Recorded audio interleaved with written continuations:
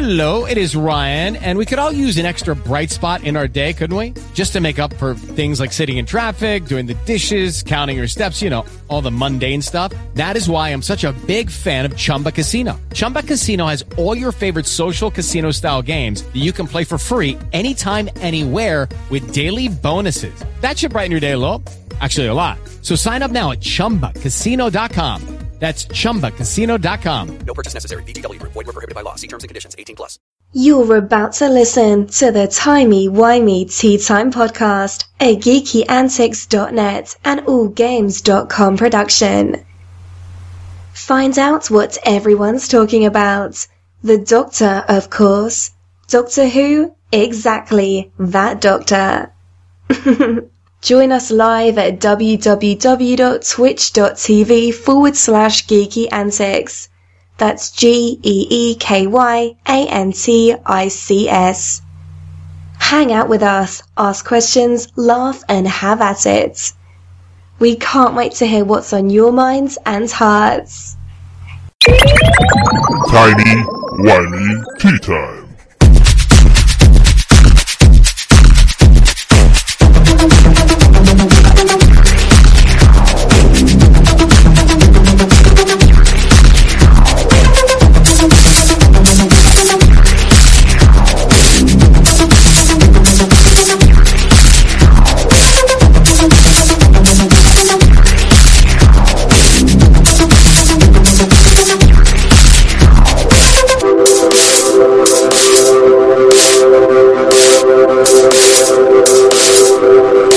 Gusta.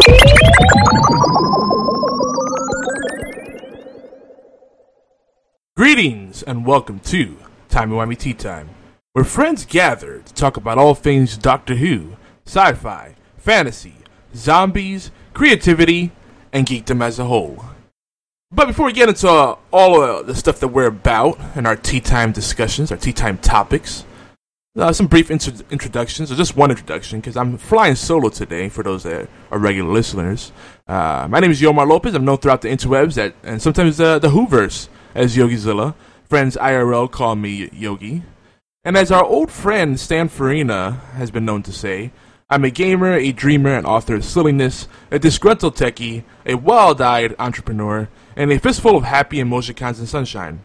I ride into the battle upon a glittering My Little Pony, and out of my mouth come laughing swords of peppermint and ginger.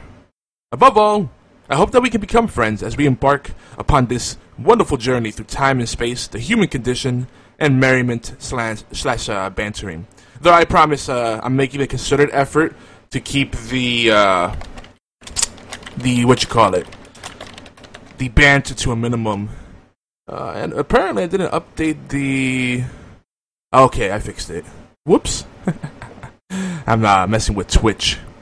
Usually we're joined by Fatal Blades, aka Oolong, but he's had a very busy schedule. He started a new job, and he's got a lot of projects going on. He's actually looking to launch a new podcast right here on the Geeky Antics Network. Who knows, it might even be on allgames.com, which will be wrestling themed. And I know a bunch of people over on the All Games side would be really excited about that.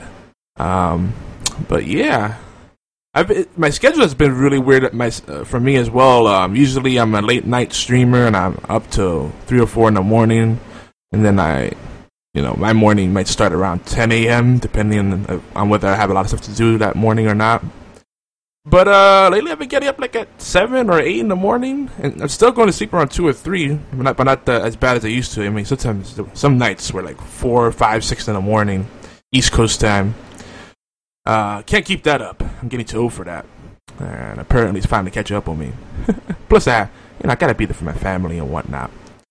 But anyway, that's enough about me and my struggles. What do I want to say here? So yeah, we have some stuff, some goodies to discuss during tea time today.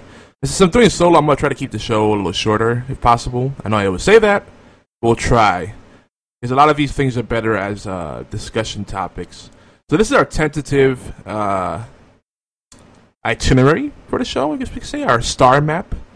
In the first half of the show, we're going to have our Before We Go Deeper segment, where we just share some news on the Geeky Antics Network. This show here, Timey Wimey Tea Time, is a flagship show of the Geeky Antics Network in collaboration with allgames.com. We appreciate our extended family over there.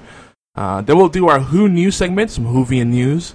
We'll briefly do Who's Who, where we just talk about why we love Doctor Who and why that's a big focus of this show. It's not the only thing we talk about, but it is something we always come back to, and it's, where the show really got started as a Doctor Who fan cast. But I realized that doesn't have as much, doesn't give us enough wiggle room, and we don't want to be that specialized, because there's a lot of great dedicated Doctor Who shows, but I feel like what we're bringing here is more of a focus on the creative side, the geeky side, the fandoms, things that are tangent to Doctor Who but may not necessarily be related.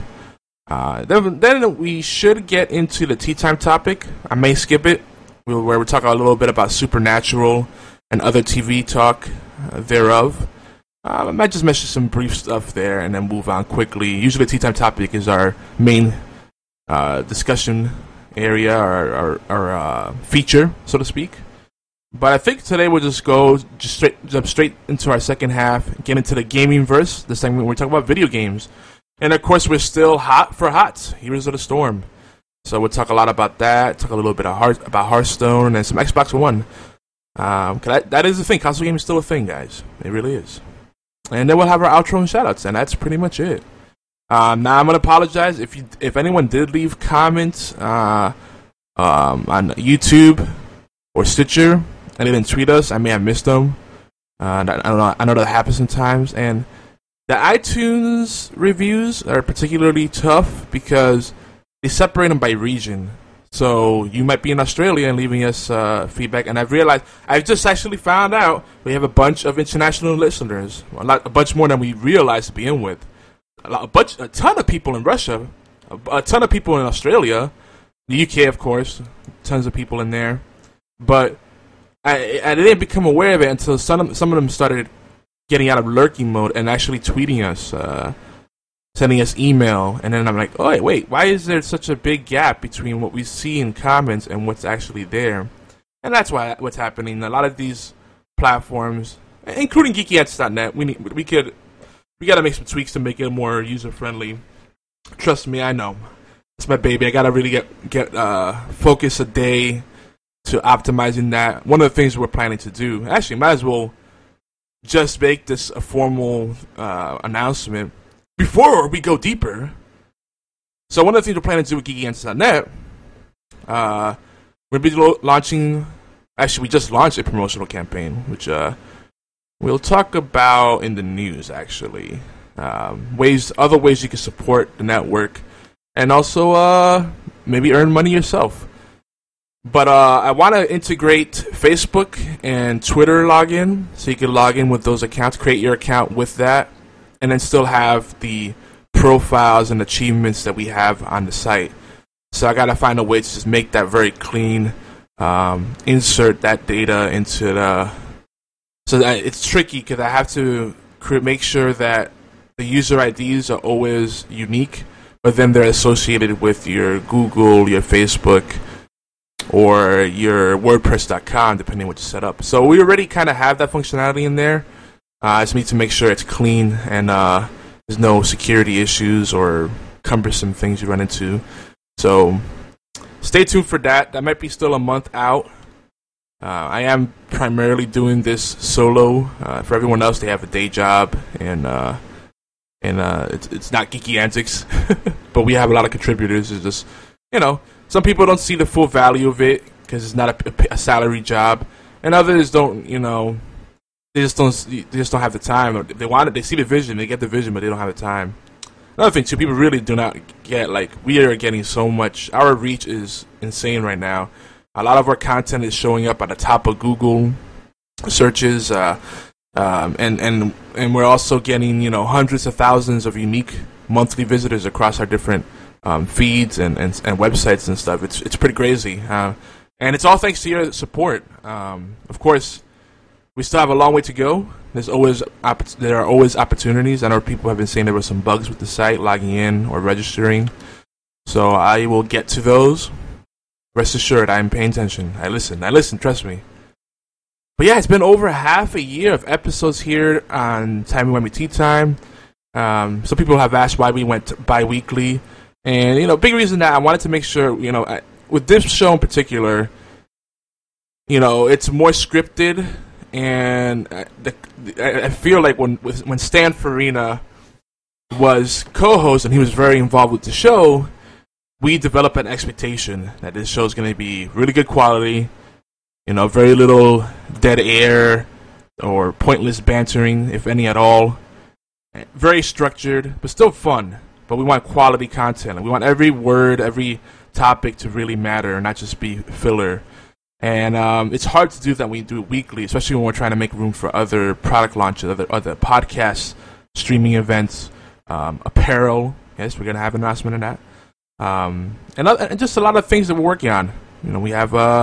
We do premium services, we do consulting services, graphic design, online marketing, content marketing, whatever you want to call it, copywriting, ghostwriting. There's tons of stuff we can offer to folks that need the extra help. So that's part of what we're here. But primarily, first and foremost, we're a community of people, of geeks that are passionate about things. That's what geeks are, people that are passionate about things that tend to be kind of niche, perhaps obscure or strange to the uninitiated. And I think TWTT has become a vehicle for those fandoms, those geeky endeavors.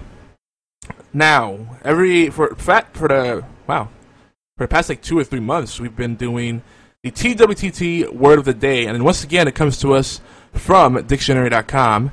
And today's word of the day is apothegm. I hope I pronounced that right. Apothegm. It's spelled A-P-O-T-H-E-G-M, as in Mary. And it's a noun. It means a short, pithy, instructive saying, a terse remark, or aphorism. Even that definition is pretty epic. Here it is using a quote. One need not go beyond the limits of the British Museum to be profoundly accomplished in all branches of science, art, and literature. Only it would take a lifetime to exhaust it in any one department, but to see it as we did, and with no prospect of ever seeing it more at leisure, only impressed me with the truth of the old apothegm. Life is short, and art is long. That comes from Nathaniel Hawthorne, London, September 29th, 1855. Passages from the English Notebooks, 1870. The origin of the word apothegm stems from the Greek term, I'm going to butcher this one, apothengesi. Apothengesi.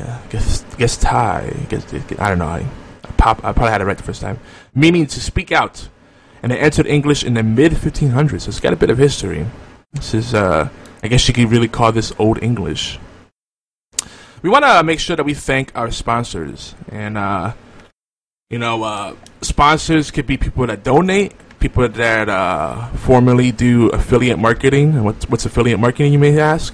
People have referral links or they have banner ads and they get paid per click or per impression. That's affiliate marketing. Commission-based kind of thing, usually. Revenue sharing, that's all affiliate marketing in a nutshell.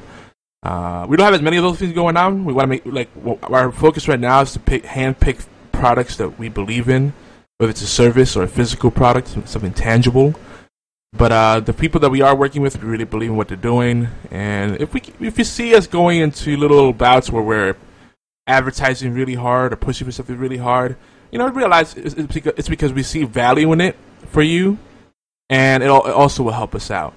Artists and photographers, by the way, and actually before I even get into that, list of our sponsors, and this is not even a full list of our sponsors, but most of them are in there. I try to keep it pretty updated. geekyantics.net/sponsors, and geeky is GEEKY, all right, and then antics ANTICS.net/sponsors. Not geeky antiques, not geekly antics, or anything of the sort. I've seen that. For the most part, people actually get the name. They understand what I'm saying. I know I speak a little fast sometimes. I'm excited. I'm an excited person. But artists and photographers, we have a call to action for you. Bring your designs, and not decisions, your designs to life. Yes, maybe you're an aspiring artist or photographer, or maybe you've been around for a while, but you're looking to have more ways to share your designs, or breathe new life into them, or increase the value that you have when you offer them to potential customers. Well, how can you do that? First of all, you go to shinyprints.com. We have the referral link at the sponsors page that we just mentioned, geekyantics.net/sponsors. And at Geeky Antics, not at Geeky Antics, at shinyprints.com, you can take any design you have, upload it, and then you get to make a metal print out of it, in any size really, and it's beautiful. They're durable. You don't need a frame for it. It's its own self-contained kind of thing.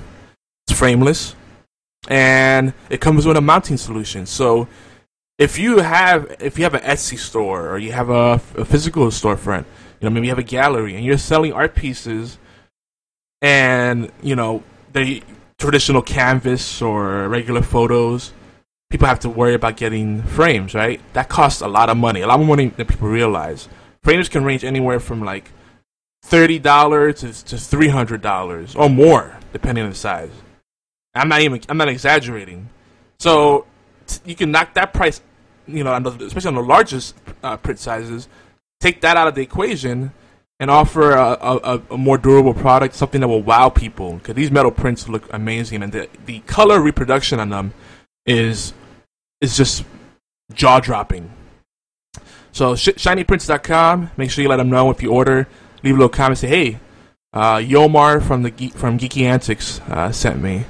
And I appreciate that. If you don't happen to use the referral link, another one that we're another affiliate that we're starting to work with is teespring.com, and I have the link on the overlay. It's make sure I gotta remind myself. This is a little tricky. It's bit.ly/custom hyphen. Oh gosh, no. It's bit.ly/. So it's bit.ly/teespring hyphen custom hyphen t-shirts. I try to make it a shorter thing. I probably try to come up with a better one, but that's the only one that was available. I might have to use a custom domain. Maybe get Gangly or Geekly. No, someone already has Geekly. I'm sure there's a custom domain we could use for a link shortener. But the reason I'm using that is because our referral link from Teespring isn't very unique. It's like teespring.com/invites/DKA blah blah blah. It's just a bunch of numbers and letters, and no one's going to remember that. But Teespring-custom-t-shirts, much easier. So probably should have made that tease. But anyway, those links will be on the same page I mentioned earlier, geekyantics.net/sponsors. There'll be banners and regular text links and all that kind of stuff. And we usually do a good job of including the links in the show notes too. So if you're looking on YouTube or on our podcast feeds, on Stitcher, iTunes, Zune, TuneIn Radio, gosh, I can't even keep track of all of them. Then I'll be in there as well. Speaking of feeds, remember that we are live on allgames.com and twitch.tv/Geeky Antics every Saturday at noon Eastern, 5 p.m. in London, 4 p.m. in Madrid. And if you missed the live show, you can go over to YouTube on Saturday evenings. Usually, it'll be right up. I try to be good about that. You just go to youtube.com/Geeky Antics. It's pretty consistent. Just Google Geeky Antics, you'll find a lot of our cool stuff there. And maybe not so cool stuff. You can also search Twitter for #TWTT to be part of conversations related to what we talk about during tea time. And also links to our latest YouTube upload. And a word of warning, the other shows on our respective networks, namely Geeky Antics and All Games, may not be age appropriate, or dare I say, your cup of tea. So, you've been warned. We keep this show right here is family friendly, but I can't speak for the others. Now, I am of the belief that, language is a powerful tool. It's alright if you cuss, drop a F-bomb, or whatever, as long as you're not hateful. As long as you're not overdoing it, because then words lose their effectiveness. And a lot of times there are better ways to communicate without, just don't be risque just for the sake of being risque. And I think all the shows on allgames.com and on Geeky Answers are equally adept at doing that.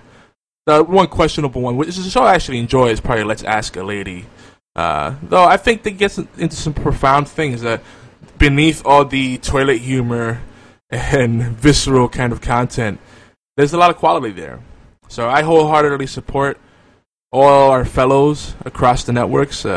Just to name a few: B-Team Podcast, Zombie Cast, R9 Cast, Knuckleballer Radio, 42 Level 1. Oh gosh, Video Game Outsiders, Gaming History 101. I know I'm forgetting some people that I appreciate, but trust me, I am listening, and I appreciate you guys, and I'm gonna send the people over your way. So, yep. Actually, in fact, Fred Rojas, aka Spider's Venom, who does Pixelated Pints and the Gaming History 101, was wondering why he was getting a sudden surge of Russian listeners and viewers. And I said, oh, that's because of us. For some reason, Russians love Geeky Antics.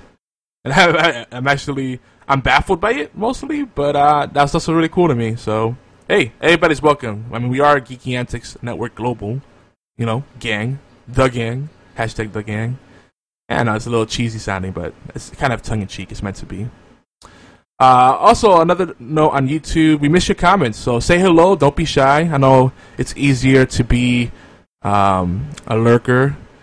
Some of you may have originally joined us because of Stan Farina, so you came for him, but I hope you stay for the pudding, or the custard, or the flan. I'm a big fan of flan, or cheesecake. Flan, I think, wins all. It's a cake, it's a pie, I don't know, it's a custard, it's amazing. Flan is a custard, so it's kind of redundant, but flan in particular is just amazing. Especially Spanish or Puerto Rican style flan, when it's made right and not very eggy. So good. But hopefully Stan will eventually return when he sorts his affairs. I know he misses doing the podcast thing. I've talked to him on many occasions, and that's been the thing I got consistently from him. It's not the same without him. I'm a little bit over the top and eccentric, I guess you could say. He's a little more relaxed and calm and poetic, and I think it's a good dynamic we have together. But we appreciate Oolong. Oh, imagine if it became a 3-man show. That'd be interesting. The new and the old combined. Oh, that's something to look forward to. Anywho, see what I did there?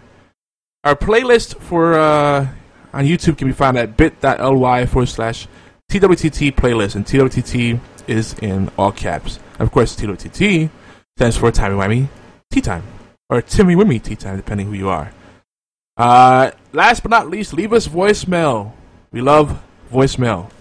We love hearing your lovely voices, your giggles, your singing, your excitement. It's just a whole different thing. We could play voicemail, and I think it's easier and more convenient than leaving a comment. So, and maybe it makes you a little less vulnerable in a way, because comments could be come up in searches, and people could Google them, or Yahoo search them, or Bing them. I get it. You're putting your stuff out there. With voicemail, it's a lot more personal, too. It's a lot more intimate, so to speak. You can tell us about your first, or maybe your favorite, or deepest Whovian experience, or share your love for the show, or a show, anything creative, maybe writing, maybe streaming, I don't know, video games. Who's your favorite doctor? We can talk The Walking Dead, we can talk writing, anime, whatever tickles your fancy. If you're calling within the U.S., the number is 206-415-4987. And if you're calling from outside the U.S., it's 011-206-415-4987. You can also email us a short MP3 and you can send that to twtt@geekyantics.net. Ideally, we probably want to keep it around 30 seconds.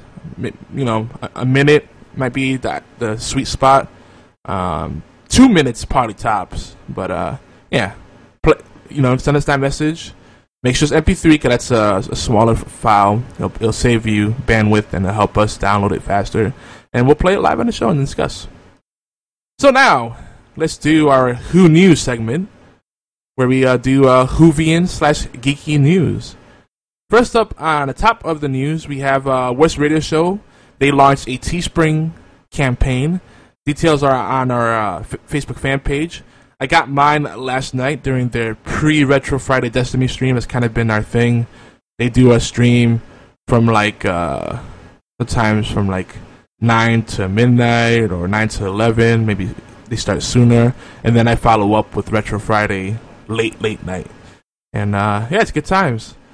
Make sure you go support them. Again, our Facebook fan page is Geeky Antics, like everything else. If you just go to facebook.com/Geeky Antics, we'll come right up. Whovians, yes, we have actual Doctor Who news. Yes, Whovians, yes. It's a big one. Time Lord Party 2 is coming June 12th. Not that far away. Coming to June 12th to Atlanta. And our friend, the gifted artist, Dimitri Walker, will be there. Dimitri Walker of Paintings by Dimitri on Facebook. Make sure you check him out as well. We might have to make it out there and say hello to him, catch up in a more meaningful manner. If you don't know Dimitri, he does these kind of cross-universe pieces. Like, maybe you might see a minion from Despicable Me in the Doctor Who universe. Or you might have Firefly and Star Wars characters hanging out at a bar. Stuff like that. It's really cool. Of course, he's going to have a lot of Doctor Who pieces here. We're trying to work with him to see if he'll get some prints done through Shiny Prints. Because like his work, and he does a lot of stuff in like oils and whatnot. I can only imagine one of his pieces done as a metal print. Heck, I gotta keep bugging him about it because there's a few pieces I'd like as a metal print, and I will even pay the upsell price, the reseller price that he'll have to mark it up a little bit, obviously, but the quality on a metal print just so much better. Lord Rakdos in the house. What's going on, buddy? And Fatal Blades is showing up late to the party. That means I'm probably going to get a call here in a second. And make sure I have the Skype up. So Fatal Blades in the house, Mr. Oolong. So yeah, I didn't look too much into the details of this guy. I want to make it. I'm close to Atlanta. But just so everything going on, I don't know if I could do conventions right now. And it's a slippery slope. Once you go to one, you get hooked on in and keep going. And when I go to them, it's hard for me to fully enjoy it because I feel like I have to blog about it, do photo blogs, and then I'll try to make up appointments and get some interviews, and it's fun, but it's a lot of work. And it's better when you can go with people. I don't want to go to one by myself. It's just not the same. Even if you meet people there. But it's good to have a travel buddy.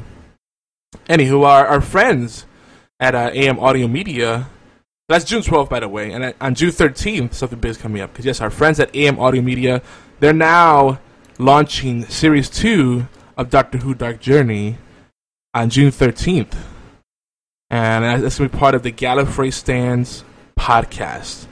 You just go to amaudiomedia.com. You get details there. Originally, they were supposed to do it at the end of this month, but I think, like us, they have been really busy keeping up with their projects and their day jobs and all other things, and so they had to kind of push that forward. So it actually works out well for us because we get to promote it much more efficiently. So amaudiomedia.com, and we have the interview with AM Audio Media's Ricky Wright and Andrew Chalmers. That's over at geekyantics.net/blog. Now, for those that want in on Heroes of the Storm, well, what are you waiting for? It's an open beta, and it officially launches this coming Tuesday, June 2nd. I say this coming Tuesday, assuming that you're listening live, but for most of you, by the time you listen to this podcast, it may already be out officially.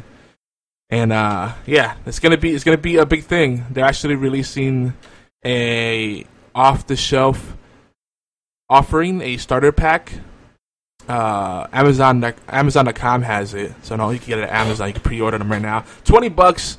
You get a custom mount. I think like 8 characters. It's a lot of stuff. It's easily $80 worth of stuff for $20, and it's a great way to support a game. It's free to play, so you don't have to buy it. But if you get that pack, you'll get a lot of nice characters. Now, if you've already been playing, it's still worth getting it because each hero, each piece of content in there will have its own code, so you could gift it to someone. And Jaina and Zeratul are amongst these the characters, the heroes in there. And it also comes with the Zeratul Ronin skin, so that's pretty cool. I might get it, and then gift some of you wonderful listeners and viewers, or the friends of the gang. So if you're curious, send me a tweet. Keep yourself in my mind, cause I'll just do random acts of kindness and start giving out stuff. Like I sometimes do that with Steam games and Humble Bundles. Lord Rakdos has been feeling well. We miss you, buddy. Everybody's kind of been MIA this past week. But he says, oh, man.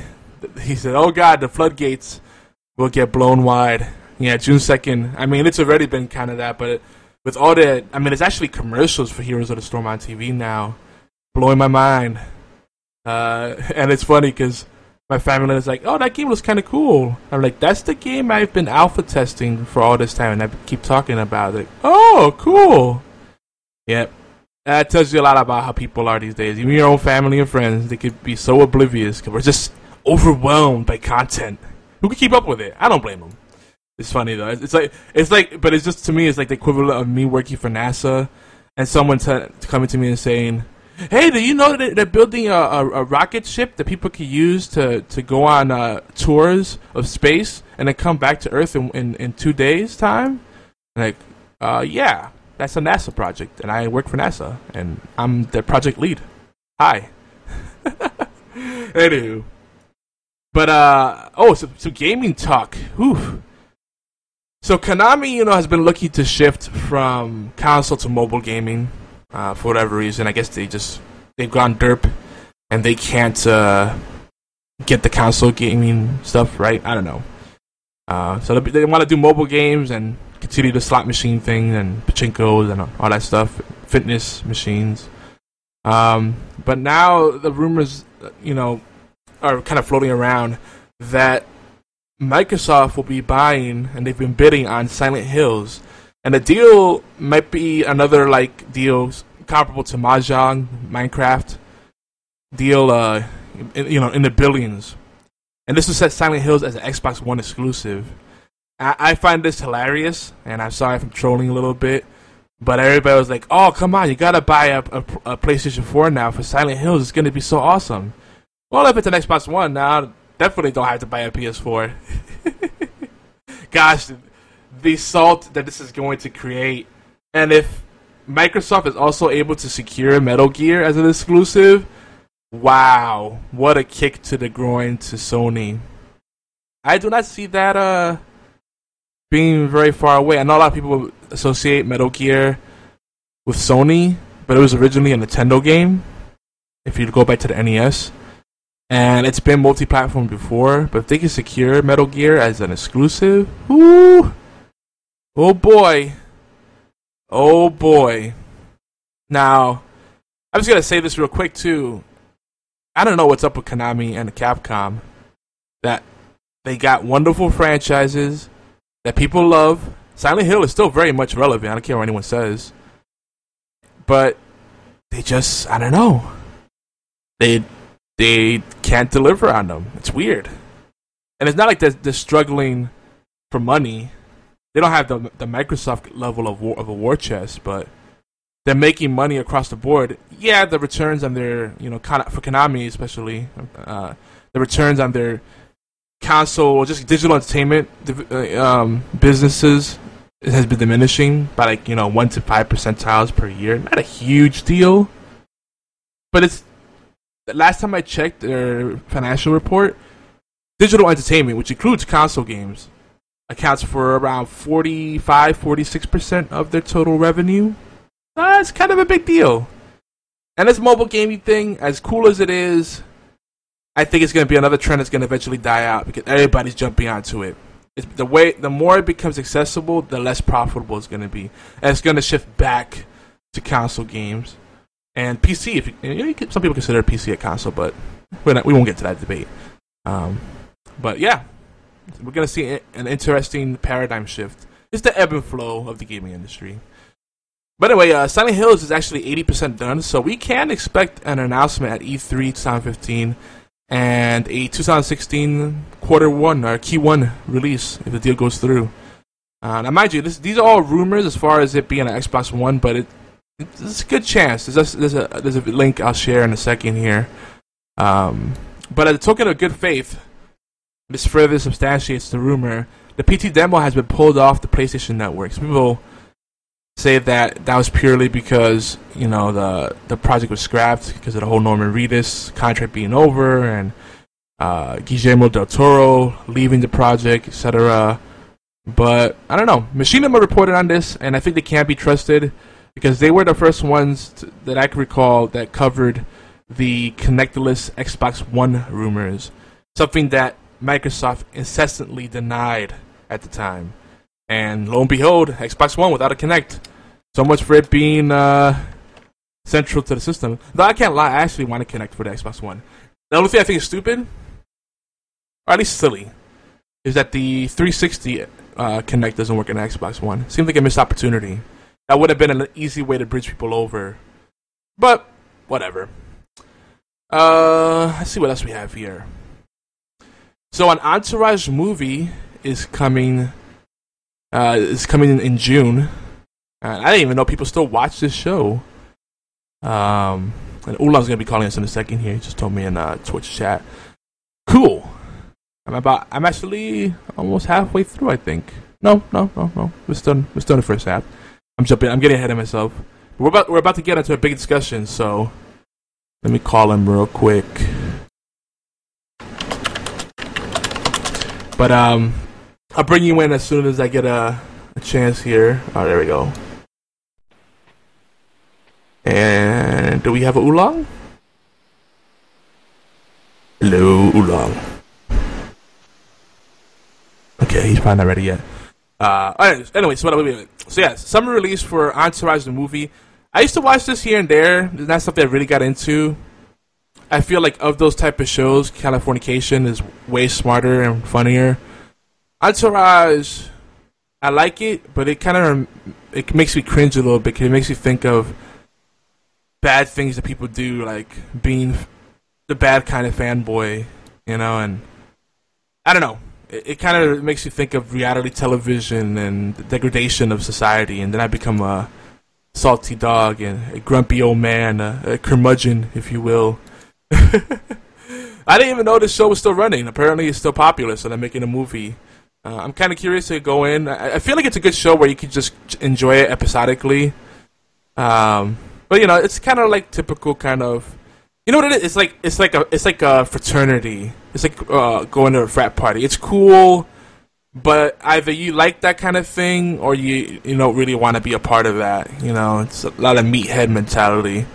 And I used to go to a lot of frat parties during my college years, but I never joined one myself because I just I don't know. I don't like the whole hey bro, hey, and it's too much testosterone and big egos floating around, and it's silliness when you get certain guys together. They just do stupid things.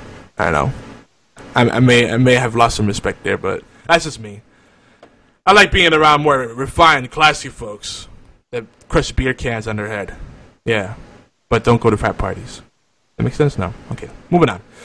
Also, another summer release in the movie area, Dragon Ball Z. We meant to mention this last show, but DBZ is getting a new movie.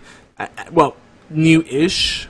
It looks like it's just another remastered clip collection. They're doing the Frieza story in HD. That's from what I could tell. But it's something. Hey, in fairness, every episode of Dragon Ball Z was a clip collection. Next time on Dragon Ball Z, Goku charges a move for 10 more minutes. Gohan keeps looking for something, and Piccolo gets grumpy.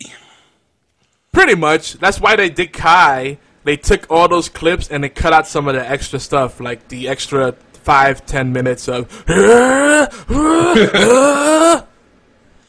just charging up and staring at each other intently. The power lifter yell. I I always say that if I ever get a useless superhero power, I'd like the power to just turn my hair gold, and it would actually require me to actually grow full hair, then make it gold and spiky, and then just like make things around me fly, but I can't actually do any damage. I just stare at people and intimidate them and hope they run away. Like,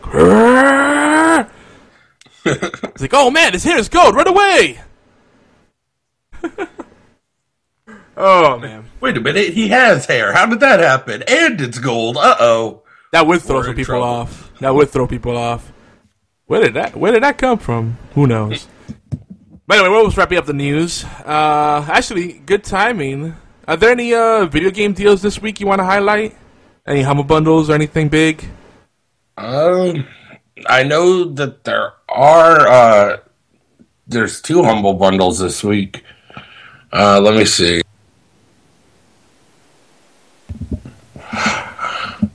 Sorry, I just kind of like I woke up. I wound up spacing really bad, but well, not spacing. I was up watching late night podcasts and streams. Yeah, when you got off of TeamSpeak last night, just as you're getting out of it, oh, don't forget we have the show tomorrow, and you were like gone. User has left the channel. I was disconnected. But the Humble Nindy bundle, which is like the Nintendo eShop bundle. Yep. I thought that was kind of cool. That's like very age appropriate related wise. It's got Guacamelee, Whoa Dave, Mighty Switch Force, and if you pay more than the average, which as of this moment is $9.20, they also add the Fall Wii U Ollie Ollie. Yep. Which there's actually a sequel to Ollie Ollie coming. Oh boy! So make sure you give that a shot because that's actually a pretty fun game. I have Ollie Ollie and Moon Chronicles. They're adding more to the bundle too because there's still 10 days left on it. Yeah, they're still open. More games coming, and then if you pay more than 10, there's Stealth Inc. 2 and SteamWorld Dig. Yeah, so you might as well just pay $10 and. Ooh. You know, I might have to pick this up, guys. A lot of them are 3DS. Yeah. And I guess for the Wii U stuff, future interest perhaps, or maybe gift it to a friend that does have a Wii U. Yeah. Yeah. That definitely. It's always better to share. Yeah. And Relic Entertainment apparently is the weekly Humble Bundle. Oh, wow. Yeah, they've got such properties as Warhammer. So, like Warhammer Dawn War 2 and Warhammer Space Marine are there. Plus, the Company of Heroes sets are in there. Company of Heroes 2, quite a few of the expansions. The Western Front Armies, U.S. Forces. Yeah. But you guys can always give that a check at the Humble Bundle website, humblebundle.com. That only has 5 days left on it, though. And the Warhammer 40K games are published by Sega, so that's an instant win in my book. just saying. Yeah. Let me have my fanboy moment, darn it. I'll let you have it. As he responds with disdain in his laugh. So that's all our news for today. Now let's just do our Who's Who segment, because it's been a while since we've done this, and this is why we love Doctor Who now. We are still very much Doctor Who fancast, and, you know, Whovie and Fun is a big part of tea time for us. If you have a classic Doctor Who episode, or maybe a news item that you'd like us to cover, review, whatever, discuss, email us or tweet us, where you can reach us at TWTT at geekyantics.net, or tweet us at Geeky Antics, or use actually do both at Geeky Antics and use the hashtag TWTT. Oolong? Your body wasn't ready, was it? I'm slowly waking up. Just the blue part is yours. Oh. Well, if this is your first encounter with Doctor Who, here's a brief intro. Doctor Who is about a alien man, who travels all of time and space in a handy blue box called the TARDIS. Stands for Time and Relative Dimension in Space. It's a spaceship, it's a time machine, and it's bigger on the inside. Oh, it also translates all languages and functions as a sort of IV unit most of the time. But that's jumping ahead. The Doctor Who universe spans over 50 years of content, including TV shows, movies, audiobooks, comics, and even puppet shows. The series has some heavy hitters right for it, including the late Douglas Adams and Neil Gaiman. It's kind of a big deal. It is. And just again, a reminder, June 12th, Time Lord Party 2 in Atlanta. If you're going, let us know. We might have to, I don't know, might do a meetup. It might be a last-minute thing. Who knows? And that actually will be in time for our next episode. Mm. Yeah, because our next episode is on the 13th. Oh, man. June 13th. Maybe we might report there on location. Oh, man, Lord Rata says the new Who makes him kind of sad. But I do love the tree episode. Oh, you talk about Peter Capaldi Who. Let's give the guy a chance. I think we beat him up enough throughout the course of our show. But, so yeah, this is our first, this is our tea time topic. I'm glad you made it, because I wanted to discuss a little bit of Supernatural, kind of recap and, analyze, so to speak. Oh yes, no. I swear this has to be the reason I was up on time. Somehow miraculously woke up on my own and 2 hours of sleep. It was like up. You know, Supernatural. It's en route. It's happening. Yeah, I didn't hear my alarm, so I kind of woke up all, like, shocked on my own, like, did I oversleep? Oh, TWTT! And then I realized, okay, I still have time. I still have time to have coffee and check the show notes and all that stuff, and listen to my podcasts. I have a ritual before the show. But yeah, there's been lots of season finales, but one that really has stood out for me is Supernatural. And another one that I'm going to say is ramping up for a huge season finale is iZombie. I'm really loving that show.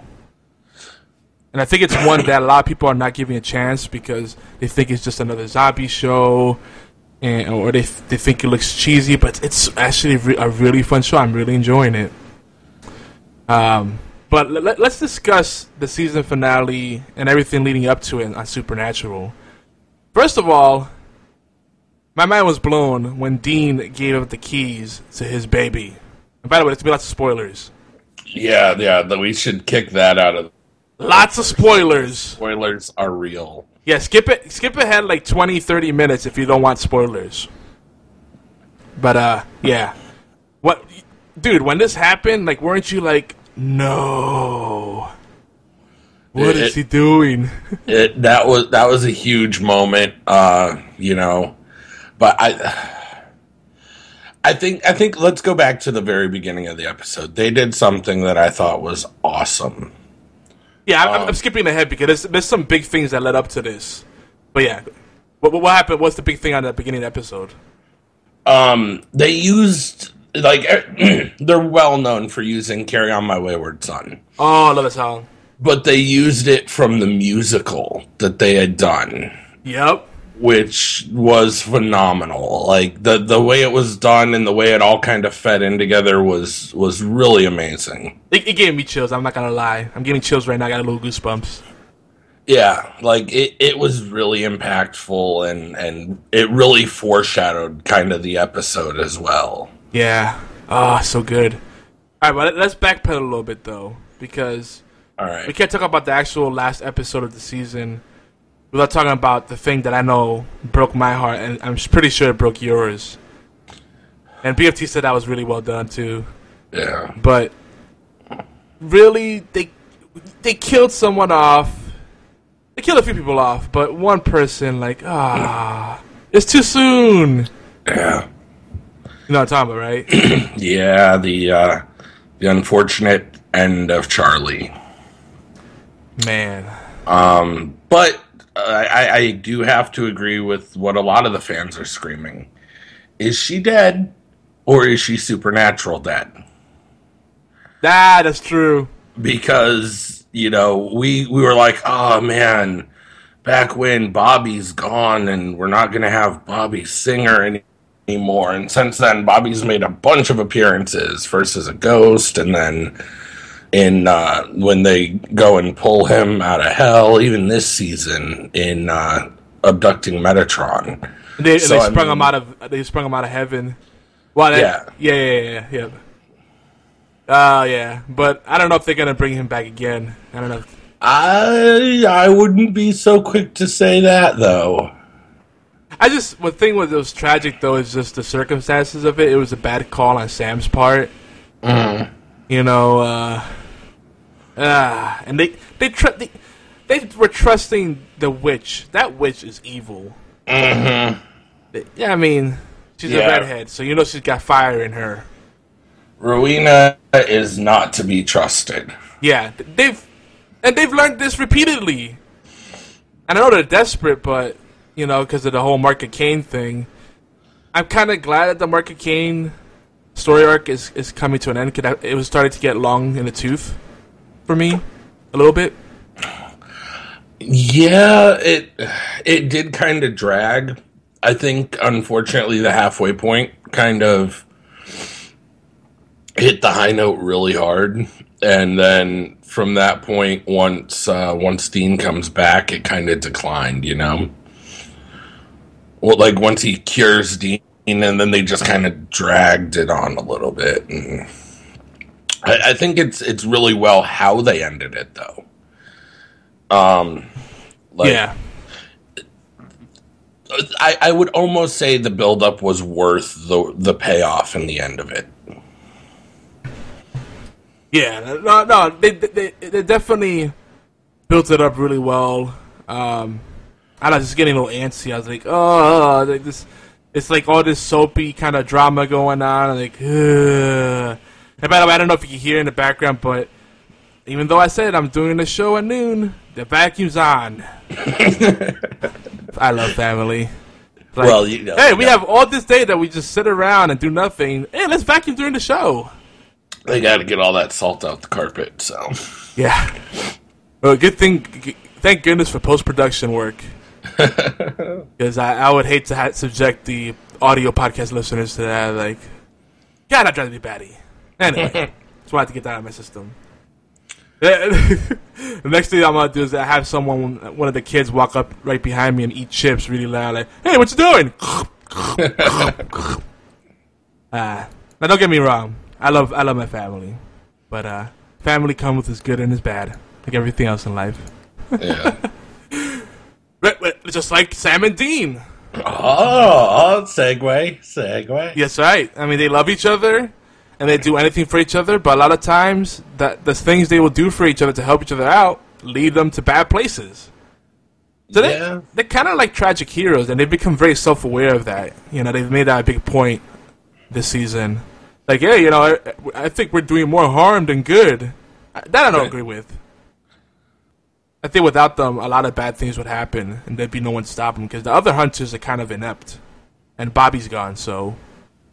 Yeah. I mean, I don't know. It feels like it kind of loops back to way back when with the Trickster, Gabriel, whichever incarnation you more readily acknowledge, when he would tell them, guys, look, you've got to play your roles. Don't fight destiny. Don't fight fate. It goes terribly wrong. Play your role. Yeah. I mean, the whole thing when they took Sam out of the little hell box with Lucifer, and then he kind of lost his soul, became a demon, and all that weird stuff. Yeah. And now the Mark of Cain thing. I love the whole concept of the Mark of Cain being the lock and the key to keep the darkness in prison, and picturing this whole epic battle between heaven and the darkness. Because the darkness actually is as old as God and heaven, or if not older. Like, because What was wasn't that the whole premise? Like the world, the world didn't come from nothingness; it was born out of the darkness. Yeah, before everything, before the world existed, there was the darkness, and I think that it was. It's really interesting. I think there's a lot of room and potential for what we could see coming up out of this moment, especially with the very end, I guess. But we're missing a highlight point to cover. Oh no, yeah, I'm jumping ahead. I mean, back to Charlie really quick. The thing that really kind of bummed me out was, the Steins. Mm-hmm. Yeah, they really got under my skin, and I would like to think she could have gotten away from him or stopped him somehow. Like, she's not completely incompetent. Like, I don't know. I don't find her death believable, but I'm glad that the Steins got what they deserved. Anyway, what's the thing that we missed? The big. Oh no, the Steins were it. Like, okay, I hate the Steins in the fact that they kill Charlie. However, I love the way the twist, kind of telling of Frankenstein that they did with it. And, one of my favorite lines in that is they were like, well, if you existed, wouldn't someone have exposed you? If someone knew about you, they'd have exposed you. And it's like, they wrote a book about us. You can't get much more exposed than that. Yeah, I love that. That was really cool. I love when shows like Supernatural and Stargate incorporate, folklore and legends into their own mythos and make it their own.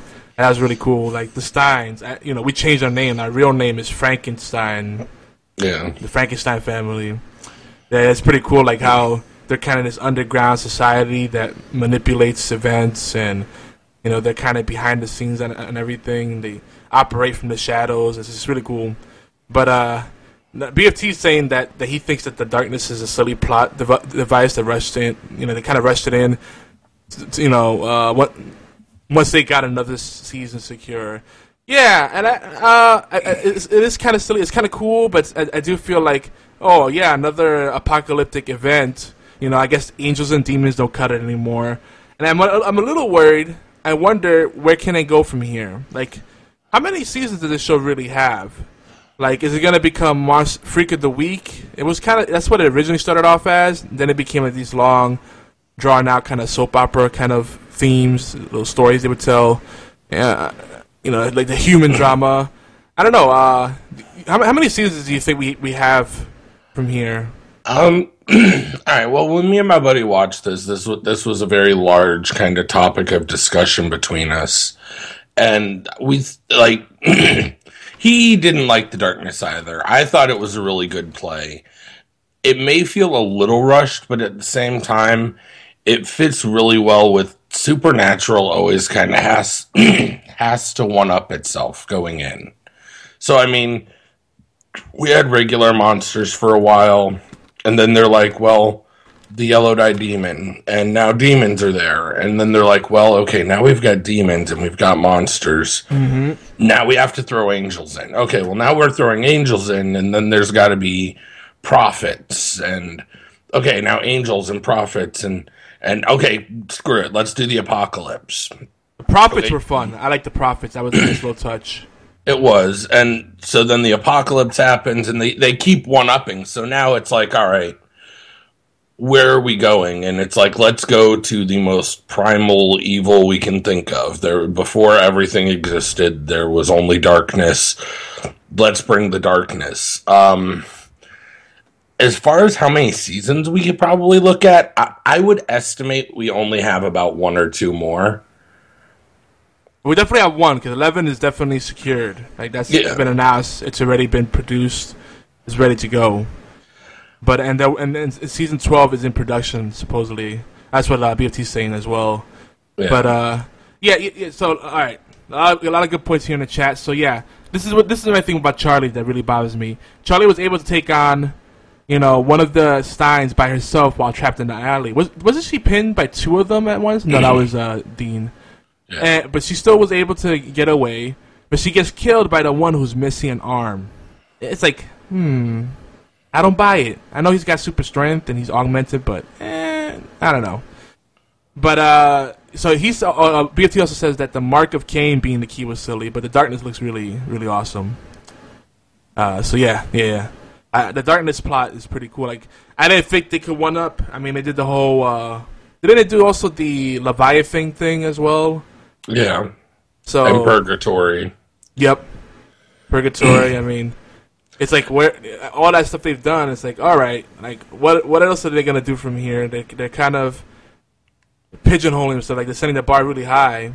I think they're setting it up for something that was a prominent question and then kind of hit the back burner, and fans have always theorized, and that is, where's God? Where's the appearance of God? Yes. And they've theorized for a good while that Carver Edlund was God.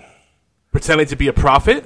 Pretending to be a prophet. And he just, because, I mean, if you think about it, no one ever saw Carver. And then at the end of the musical episode, if you watched all the way through everything, I believe it was even after the credits, Carver Edlund walks into the gym where they did the musical, and he's like, and he mentions that, he loves the supernatural books and stuff, but we see him again, and he's actually alive. He interacts with one of the people from the play. Interesting. I think it was the director. So with the darkness showing, the fact that it took God and all of the archangels to originally seal the darkness, I'm theorizing that this next season could be really good. We might see return of characters that we haven't seen for a while, because you've got to have the archangels and you got to have God, and you have to think, if it's before the creation of man, this could even potentially mean letting Lucifer out of the box. Oof. Bringing out Gabriel, possibly a reappearance by Adam. Angel and demon team up.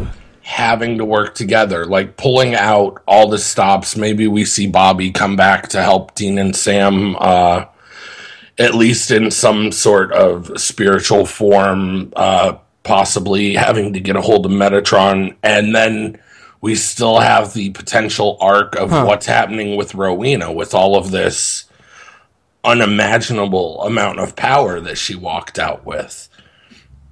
Yeah, they definitely need to tie that up this season, because that's a loose end you don't want to have around. I feel like the God thing might be too soon. That's why I said about season.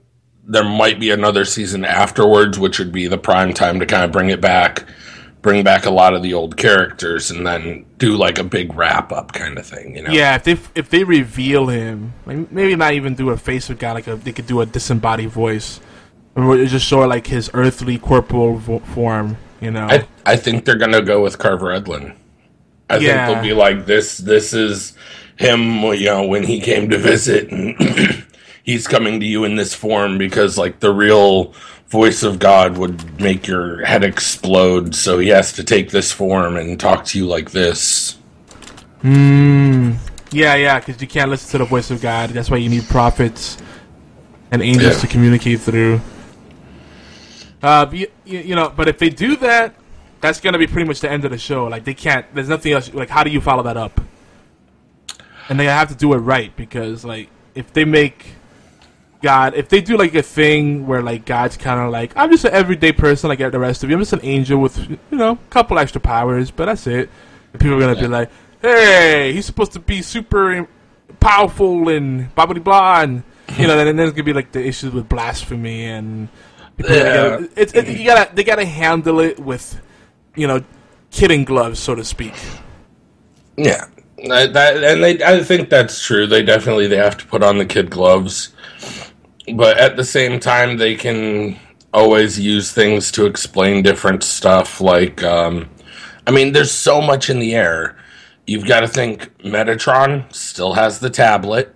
Yeah, which is dangerous in its own. Rowena has the spell book, and what's with Crowley's new powers? We kind of see it when Sam goes after Crowley, and he's just he shoots him with a witch's brew bullet or whatever, and Crowley's just like, no. Like, Crowley almost turns into actually, this is the best way to put it. Supernatural this season reminded me a lot of Buffy the Vampire Slayer, kind of towards the end of its run. Crowley reminds me of like Evil Willow now. We got really close to the character, and they really humanized the character. And then when Sam goes to off Crowley, all of a sudden he's just like bored now. Boom. Powers wake up. He starts flooring people left and right. And then Rowena 6 Castiel on Crowley. Oh boy. Now with that jump cutaway, of course, we don't really know what happened necessarily, because if ever there's a world that is, show me a body and I might believe they're dead, it's Supernatural. And I would like to see Castiel power up, like become like a super archangel kind of thing, As long as he doesn't go all I am God again, yeah. No, yeah, no. Like kind of close to that, but without being like power hungry. Because like he's become a little bit of a pushover, It makes me sad. Yeah, without the Leviathan corruption, seeing Castiel with power again would be awesome. Yeah, he got his grace back, so that's something we don't have to worry about anymore. We don't have that ticking time bomb, so that's cool. But I don't know how. I'm trying to think how Crowley and Castiel could both walk away from that fight. And it really makes me upset that Rowena, who wasn't even aware before, like for the longest, she just recently met Castiel. Like, oh, what are you? I'm an angel, and he's just super honest. He should have told her that, but like she suddenly knows how to like command angels too. Like, no, Rowena. Well, you gotta think she was in the book. Yeah, I know, and that's kind of what I was explaining to my buddy. Is he was like, well, how is it she suddenly can control angels and do all this? I was like, she had the book. Not only did she have the book, she had the book for an extended amount of time. Didn't mean she wasn't reading it. She just wasn't going to release the Mark of Cain until such and such event happened. She was biding her time, clearly. Yeah. Sitting there with the codex, reading it, learning its secrets, and trying to figure out the best plan to escape. I'm just being a fanboy because she's really, like, upsetting me. So I'm like, no, stop it! Stop being so clever! And everybody around you being so stupid! You're gullible. No! But yeah, BFT makes a good point in the chat. He says, even if they show the body, people can still come back in on the show, yeah? Yeah. Are they dead or are they supernatural dead? Yeah, how many times have we seen Dean's body torn to shreds just to come back there? Yeah. How many times has the trickster died? I mean, like, Gabriel's come back, like, oh, he's the trickster. Oh, trickster's gone. And that's kind of been like a running thing since season 1, season 2. Good lord, yeah. And hey, they killed Death. What does that mean? I don't think they killed Death. But the look on his face was like, oh, snap. Yeah. No one's ever tried that before. It was very much kind of a very bleep you Winchesters look, why again? But I that's another thing I kind of debated, because my buddy's like, they killed Death, what happens? And I was like, I don't think they killed Death. Because if they killed Death, Oscar couldn't die, and Rowena couldn't complete the spell. That's true. She couldn't kill the thing she loves most if Death doesn't exist anymore, because there'd be no one to take her. But isn't Death just a augmented Reaper, like the lead of the Reaper, but there's still other Reapers?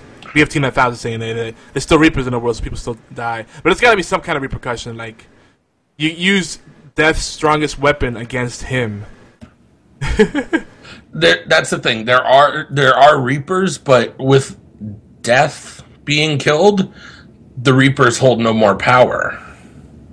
Oh. And you have to remember, Death himself has openly admitted that he couldn't remember whether him or God are older. He's like, it's been so long I don't remember, and I can't die until I can reap everyone. Like, in the end, Death even says basically he will not die until he can reap God, because everyone has to die. It's the one certain rule. So he is that kind of fixed point in time, if you will. Oh man. So I mean, my mind is getting blown right now. And so they're like, when I'm a fanboy, I am a fanboy. Yeah, I like that whole bit, like, and they don't. That's one of those things where they don't have to really, like, it's a rhetorical question that they stated, like, who's older, God or Death? But you know, it's just cool that it's there, because it piques your interest and gets you realizing, man, there's a lot of history here. Ooh, yeah. The emotes in the chat. So yeah, I'm really excited for season 11. I'm pretty sure, I'm like 95% sure it's going to be a season 12. I still know if they go past that without there being a lot of filler. But, you know, I do like their filler episodes. They're little silly meta-fiction type things and like what-if kind of episodes that really have nothing to do with anything else. Like, they're not really part of the continuity. Yeah. I want to do musicals and stuff. Yeah. It's like, let's do a musical. Okay. Yeah. You know what? Let's trap Sam and Dean in sitcom TV land. Yeah, it's fun. You know, they're having fun with the show still, so it still has. You know, playing devil's advocate, I definitely feel the show still has a lot of oomph left to work with. I mean, heck, I believe Stargate could have kept on going, but I'm probably in the minority there. It's about Supernatural, Rakdos. But we're going to move on, so we can wrap up the show a little early today, just in case the vacuum starts going off again. Taking advantage while we still have a little bit of quiet. Yeah, they killed Death on Supernatural, the season finale. Spoilers! Still worth watching. Don't let us spoil the show stop you. But it's a lot of show to catch up on if you have to start from square one. Actually, I talked to a guy that said he watched season 1 of Supernatural and loved it, but never got a chance to get back into it. I'm like, wow, the show has changed a lot since those days. Because in the beginning, it was very much a freak of the week kind of show. They were like establishing the rules for different monsters and how the hunter society kind of works, and you know, introducing characters. That's my only gripe, is that I would like it. I know it's basically the story of two brothers, but I would like it to be. I want more of a support cast, not just Castiel. But I feel like there's a void now that Bobby's not there as a father figure. You know, maybe they don't need a father figure anymore, but they kind of need another partner. Like, all the other hunters that come in now, they just seem to, like, die. We have the sheriff, the girl that used to be with Bobby briefly. But, like, she kind of comes and goes. And she could kind of step up, but I think she doesn't want to be a part of that life. I don't know. I feel like they need some more support roles there, like recurring characters. And and don't touch Castiel. I will be a fanboy and rage quit if they kill Castiel.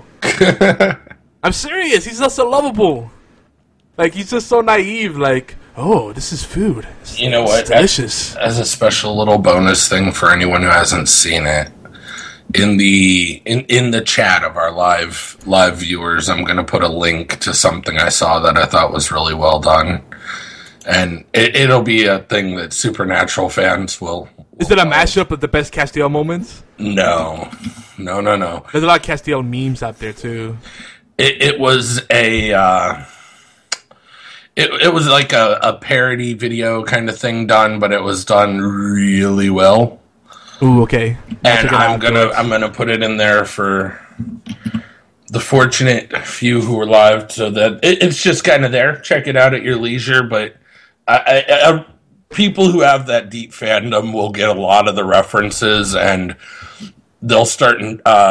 Well, just watch. You'll see it. It's really interesting. It's really well done. It covers kind of the most recent season and a few other little Easter eggs for, you know, deep-seated fans. Yeah, I think another thing as we move on, you mentioned the connections, the similarities to Buffy, and I love Joss Whedon's work, even though he's kind of a jerk sometimes as a person. But I feel like I missed a lot of the zeitgeist with Buffy. I got it to Angel, but by then it was kind of like, all right.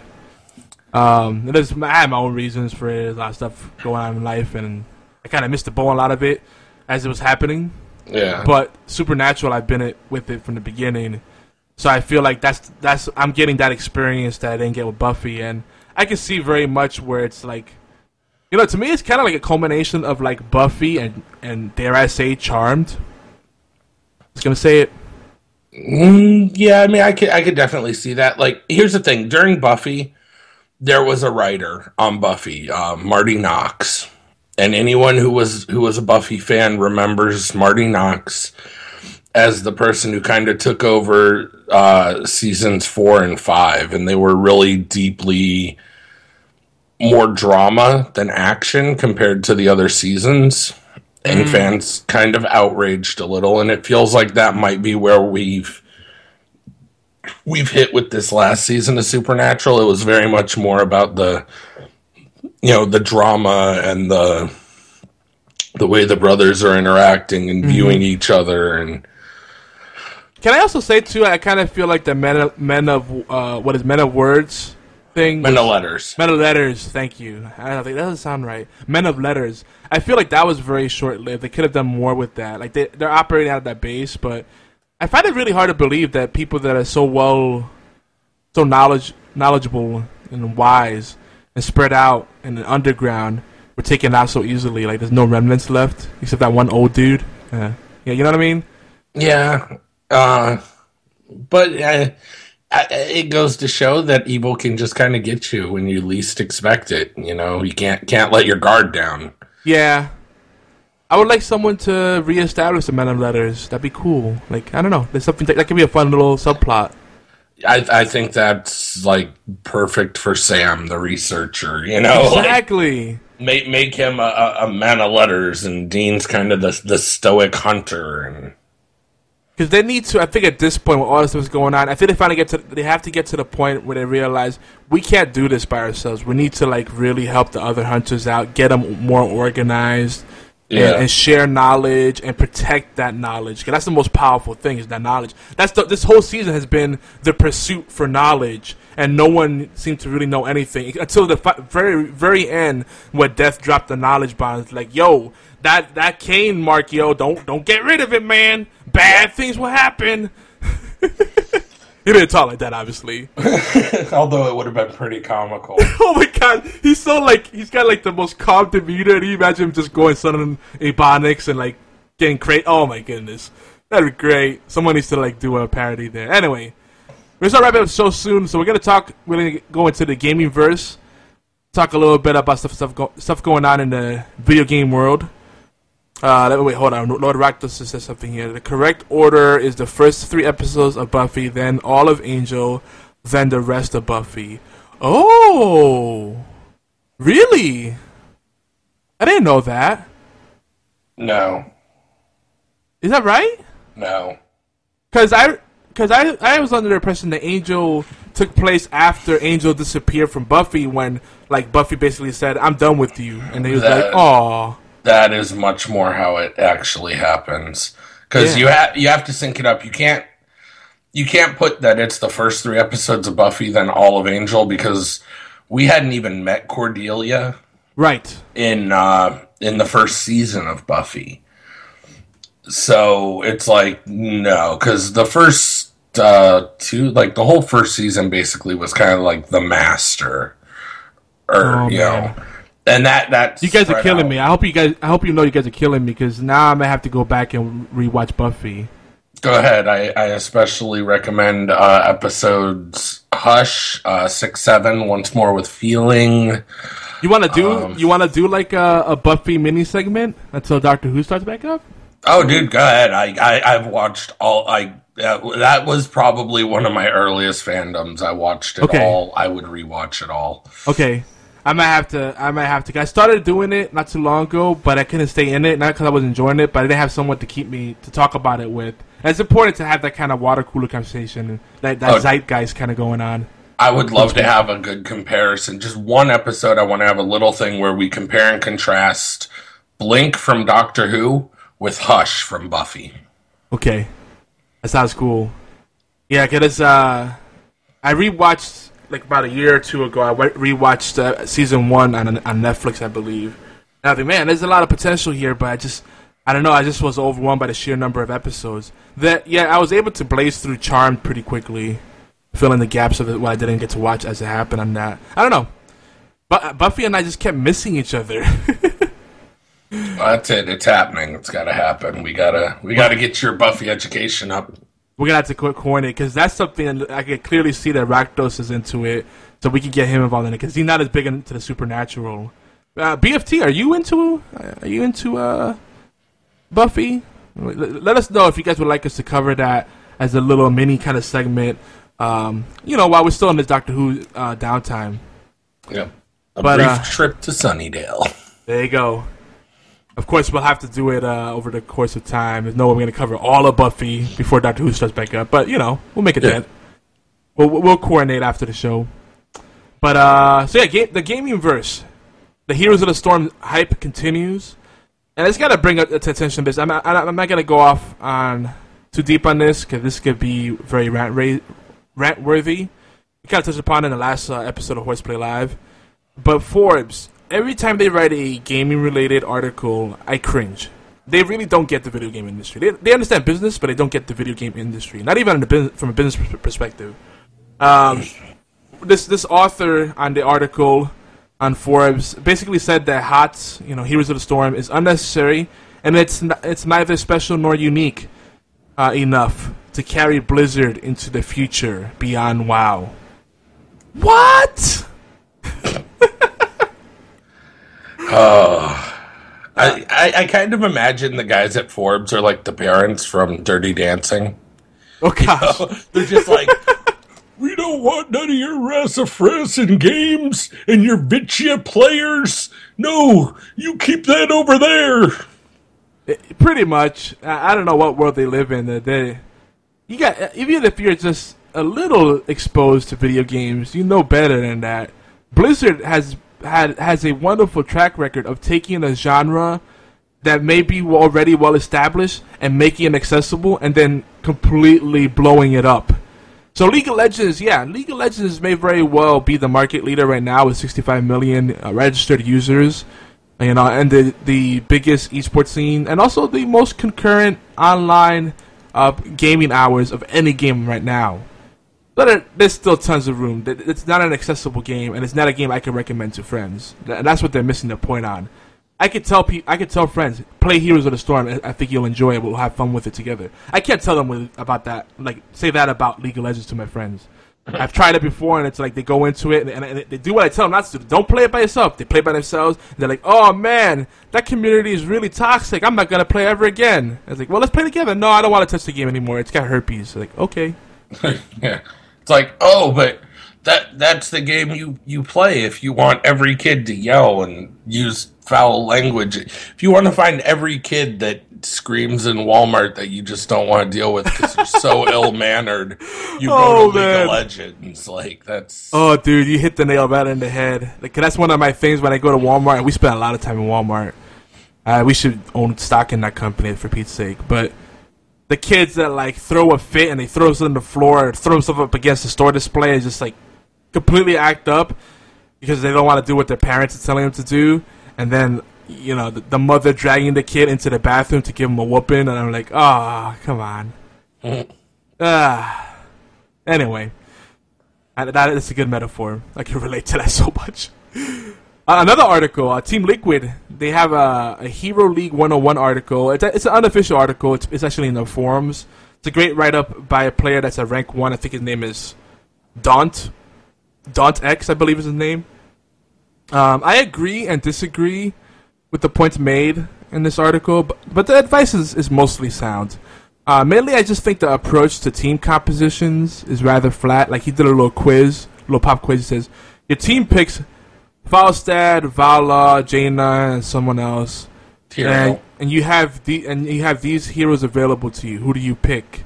But he didn't think about like who the other team picked, and I think that was included in there. And he didn't also consider like, well, who are you best with? That's also very important.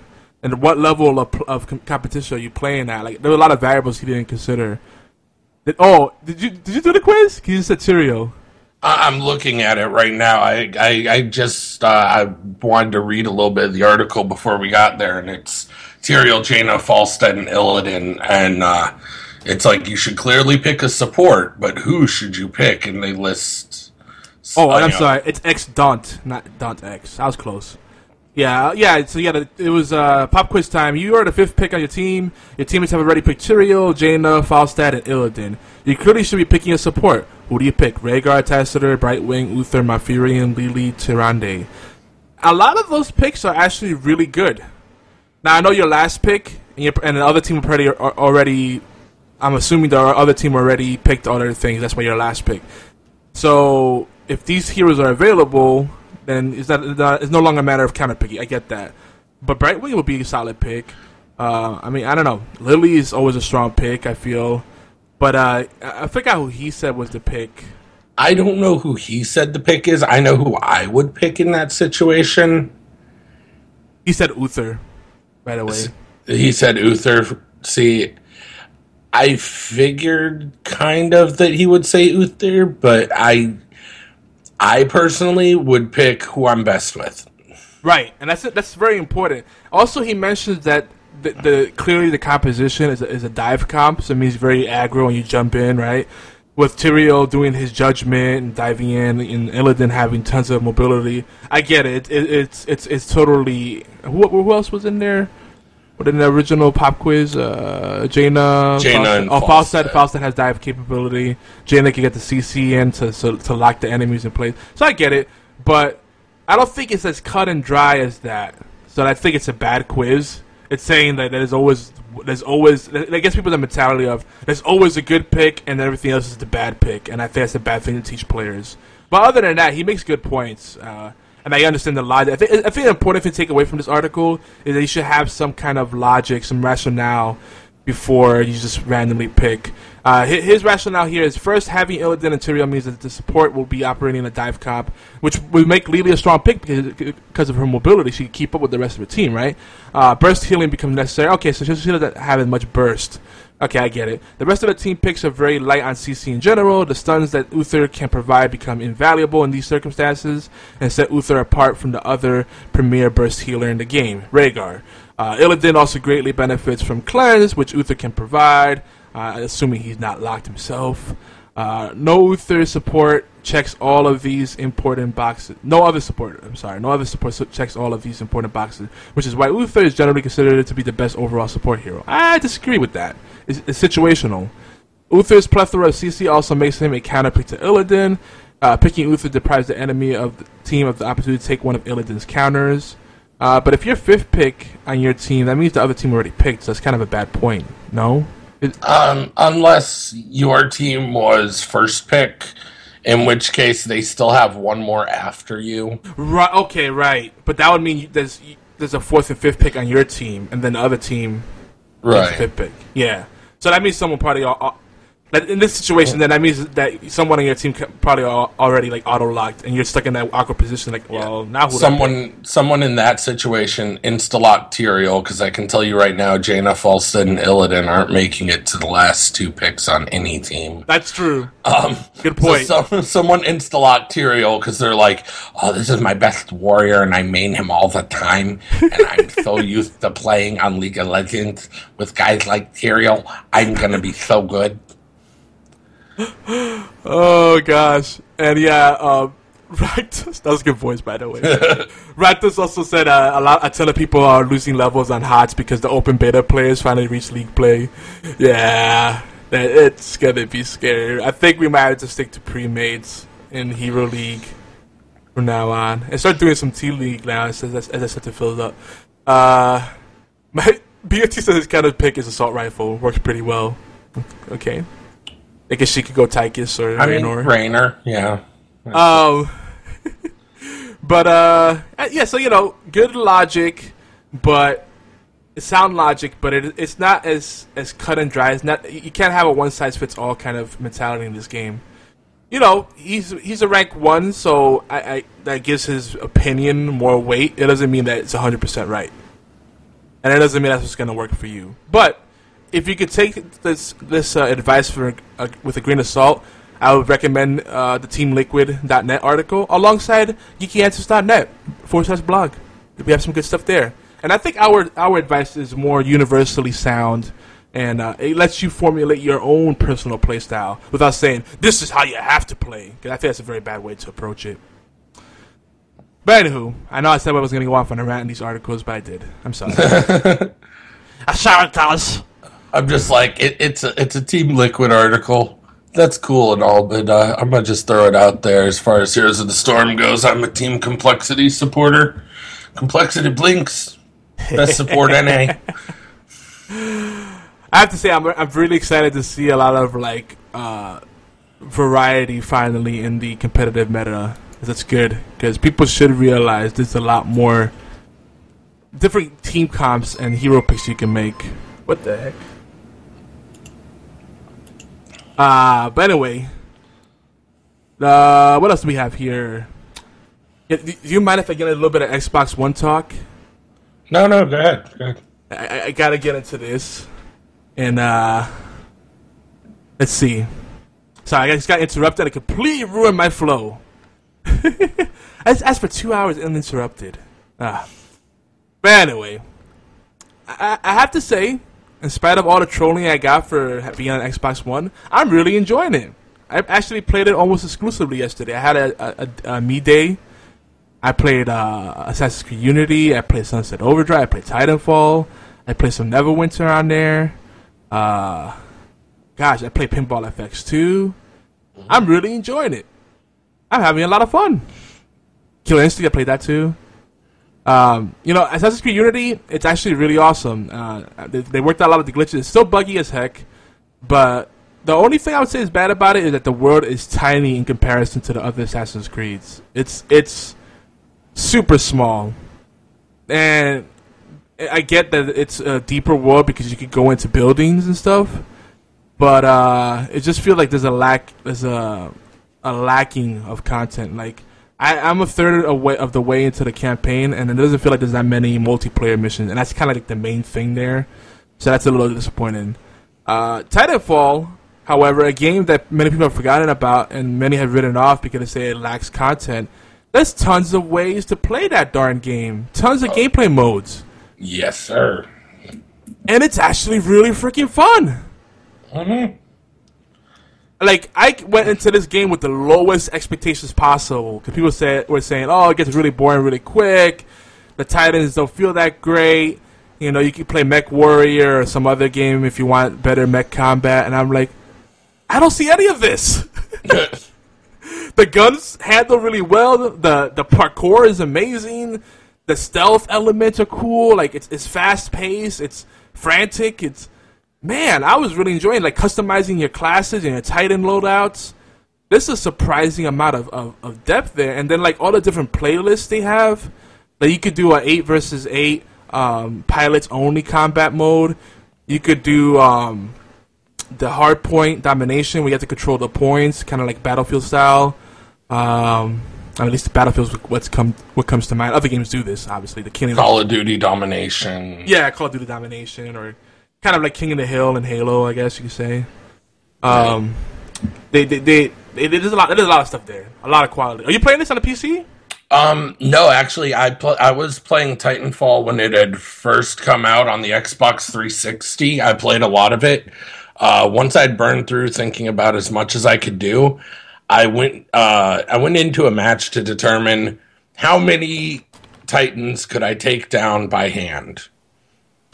And so in my true melee-only fashion, I would... it's cool because you feel like you're in the Matrix at times. I remember one of the earlier plays I did is I jumped on the back of a Titan, like punched my way in, dropped a grenade, jumped off of it, boosted across a wall, flipped over to the top of a building, hopped on the back of another one, blew it up, and then used it. I chained like Dude. 3 or 4 of them together, and I was like, I know Kung Fu. Dude, and we could play together, because all the Xbox One games, last I checked, are cross-play with PC. Maybe. Last I checked. See, I don't think they're crossplay yet. I think that's a goal they're heading towards with Windows 10. Well, when that happens, dude, if that Microsoft's gonna have the advantage there because they own Windows. Yeah, and that's going to be a huge thing where PC people will be able to play with console people. I think that'll be amazing. Maybe we'll see like a little Smite crossover, possibly. You know, things like that. Dude, I'm so excited about that. And you know, it's funny. Like, it's sometimes it's more fun to just stay as a pilot in Titanfall. But when you're in the Titans, you just feel so awesome. You just got to be super careful, you know, not to get caught out. Yeah. You know, that's the thing. Like, you got to, when you play the Titans, you got to adjust how you play. Like, you feel like you're unstoppable, but you're just a big target. Stay away from buildings where people could jump off of them and go on your back. And yeah, I also like how they sprinkle in the AI to help out. Yeah, kinda. It makes the world feel very full. Like, it doesn't have, like, a lot of games sometimes feel lonely. Like, there's nothing going on. Like, you'll run around forever and never find anyone. So it's kind of cool how they did that. Though they are pretty much free kills. I get it. Yeah. But it's neat because when they pop up, you don't notice right away that they're specters or grunts, and you focus on them, and then you may have missed the real person that's running away or running alongside them, and then he gets you. So you gotta like really be on your guard. So that's kind of what's cool about it. Yeah. Yeah, the main thing, I mean, BFT, absolutely. The main thing that killed it was the lack of content in the beginning, the limited number of maps and the hackers early on. But there's so much content now. This is a game that's now, if people come back to it and people promote it now, it's going to be a whole different story. There's so much gameplay there. And when the crossplay does get fully implemented, like around the world, like across the board, rather, oh man, it's gonna be. I can't wait to enjoy this with people playing on the PC side. It's good. It's O2. Yeah. This is a launch game pretty much for Xbox One. So yeah, about 2 years. So it's finally hitting its stride, but it's worth checking out. If you kind of skipped it, never gave it a chance, you know, you can pick it up for like $20 or cheaper now. It's so worth it. And all the DLC is free. They made all the maps and everything free. The only thing you can pay for is like premium stuff if you want like special spray-on tattoos or weird things like that. Visuals, yeah, like cosmetic stuff. Yep. Yeah, BFT, that's true. Except that's more true on PC. I think on console, people come back more because there's less content. Like, so I'm noticing people coming back to Titanfall, and I find matches very quickly too. So. It's a different dynamic at console. On PC, we have so much content that if a game burns us, we're done because it was like we got a cajillion other games to play. It's like, what do I have in my Steam library? What do I have on my Humble Bundle library? I'll just play that, you know? Yeah. We don't care. And there's tons more free-to-play stuff, too. Console, you guys, you know, you tend to be more grateful for what you have, and it's like, if you could get more value out of a game you already bought, why not? Now, another thing I'm going to say that was a huge thing that they were pushing for in the previous E3s, an Xbox One exclusive, that I think also kind of went under the radar after a while, is Sunset Overdrive. And I'm really loving this game. It reminds me a bit of, like, Dying Light, the good parts of Brink. I know a lot of people didn't like Brink. I know, I get it. But the parkour is amazing. You know, it might even be better than Assassin's Creed parkour. I mean, it's got like elements of like there's something else it reminds me of, like with the crazy weapons. It reminds me a little bit of Borderlands. It reminds me a little bit of like Team Fortress. It's just it's crazy, and it's a huge world. It's got a great sense of humor. I love the soundtrack. Some people say they don't like the soundtrack. I do feel they need to make it so that you can use custom soundtracks. Have a podcast playing in the background. Wink, wink, and nudge, nudge. I'm gonna keep bothering Microsoft about this. Yeah, BFT. Brink had so much potential. The worst thing that killed Brink was the matchmaking. Sometimes you couldn't tell if you were playing against bots or real people, and that ruined the immersion. But that game itself, the gunplay was great, and the objectives, and I wanted that game to succeed so badly. I tried to push for it. I might come back to it still, just for the heck of it. But that game had, that's so sad. But, Sunset Overdrive, I think, is totally worth checking out. And it has 8-player co-op. That's crazy. Oh, Light Ray brought me to my next topic, before we start wrapping up, Destiny. So, our friends at the Worst Radio Show, they are huge advocates of Destiny. They're part of the gang. They're part of the Geeky Ants Network. They've even spawned their own Destiny podcast called the Podcast Infinity. So they're all about Destiny. And so much so that their excitement, and also one of our other streamers, Cupcake Envy, that's Cupcake Envy with the extra E there, so it's Cupcake E Envy. She streams Destiny 24/7. Yancy does Destiny Twitch all the time. I finally said, you know what, $20, I'm going to bite the bullet. I'm getting Destiny, so I'll be joining that. We'll probably talk about that a little bit. One thing I will say that I've seen from the extensive gameplay and what everybody talks about, it is a big grind fest. So if you don't like the grindiness of like MMOs, you might not like this. But if you like Halo, if you always wanted like a Halo type kind of game with the RPG mechanics of an MMORPG, with lots of looting and stuff, then I think Destiny's worth a look. But what I hear consistently, you don't want to play this game alone. So if you have an Xbox One, add me, Yogizilla, on Xbox Live, and we'll play together. I do not want to play this game alone. I'll probably be the guy that plays it for like 20, 30 minutes by myself and then get bored and leave. Most people I know that play it are playing on PS4, sadly, and I don't have a PS4.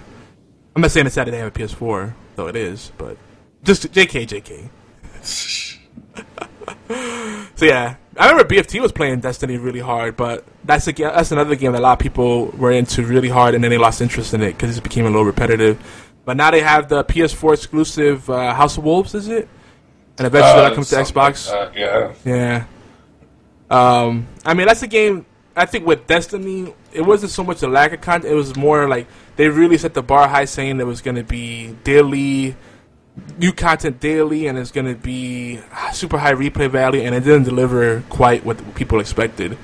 Bungie they were peacocking a bit, and they should have undersold it. Undersold it and over-delivered rather than overselling it. And, whatever. I lost my train of thought. So, yeah, Light Ray saying M Steam KK, Cookie Monster, female streamers Destiny a lot. Yeah. I've been to Cookie Monster stream. I don't think I've seen M Steam. I try to stick to the people that are part of the Geeky Antis crew. I'm kind of biased because we have a stream team, so I just try to support people that join the stream team and cross promote so we can help each other out. Not to say I don't check out other streamers, but I try to stick to people that are within our network. Because then it's easier for us to cross promote and collaborate, and it's a lot more productive use of my time. Plus, I pay for my gigabytes to use and bandwidth, my data usage, so I gotta make sure it counts. But supposedly Comcast is removing that fee. We'll see. I'm not holding my breath. BFT says he got burned out on the Destiny. Too much repetition and reliance on RNG drops. There is a lot of RNG. I've heard there's people that have gotten the legendaries and epics like on their in their first week, and then there's people that have been playing from the beginning and they still haven't gotten the Hawk Moon or whatever legendaries are, like the top tier weapons, the end game items. So yeah, RNG is rough, but looting is one of those things, like, it sometimes keeps you hooked, like Diablo 3, It's another game I need to get into finally. But I've been playing Hearthstone. Have you been playing any Hearthstone? No. I'm actually so far out of the loop with Hearthstone, I feel almost as if it's not possible for me to get back into it. Yeah, I know, because you've been really busy, man. I've barely seen you lately. Yeah, like I've got some irons in the fire. Oh, I know. Irons in the fire. Well, I know that I was talking about earlier in the show that you're looking to launch a new show on the Geeky Ants Network, a wrestling themed show. Mm-hmm. And our friends at All Games, we have a lot of hardcore wrestling fans over there, so we'll probably get that show on All Games as well. Maybe we could have a Saturday block, Timey Wimey Tea Time, and then a wrestling show. Ooh. Maybe. I'm working out details right now with the top secret co-host. Okay. And I'm actually talking about doing really large events with that, which is going to be kind of cool, like, user-inspired Royal Rumbles and some possible predictive. We're going to basically do ring announcement and possibly let the computers on like a WWE 2K15, 2K16 fight it out, do some announcement, and see if it predicts the pay-per-views. Couple of things like that, you know. We've got a lot of fun stuff. A few interviews getting set up and things. It's going to be fun. Sweet. I'm looking forward to it. I think it's going to have a lot of impact. I see that. Is it TNA Impact? Yeah. See, I still know a little something about wrestling still, you know? I'm still kind of in the loop. I was going to say, for anyone who didn't get that reference, I'll go back to Yogi's time. Macho Man. Thanks. Yes, I am an old fart. That's like Macho Man, Jimmy Fly Snooker, Blue Blazer. Was it Blue Blazer? Can't remember that. The Sheik, original old school Hulk Hogan, Ultimate Warrior. Yeah, Ultimate Warrior is a little more recent though. But see, no. I mean, those were 80s. Those were what we could consider basically golden age. Like if I can make the comic right, they're kind of their golden age. But then you've got like even older. When I mention names and people's eyes glaze, I know that they were kind of just WWF, WWE fans. But then I'm like, Bruno Sammartino. Oh. Killer Kowalski. Yeah, that's old school. Billy Graham. And then people just kind of, huh? That's when I'm like, yeah, I got a podcast for you guys. Now, wait, Rowdy Piper was pretty early on, too, wasn't he? Yeah. I feel like he was like an icon. He was, and but even that's kind of the WWE Piper's Pit, I think, was probably one of the better known things he was known for. Yeah. I remember Jake the Snake. Jake the Snake Roberts, Dusty Rhodes, American Dream. Yep.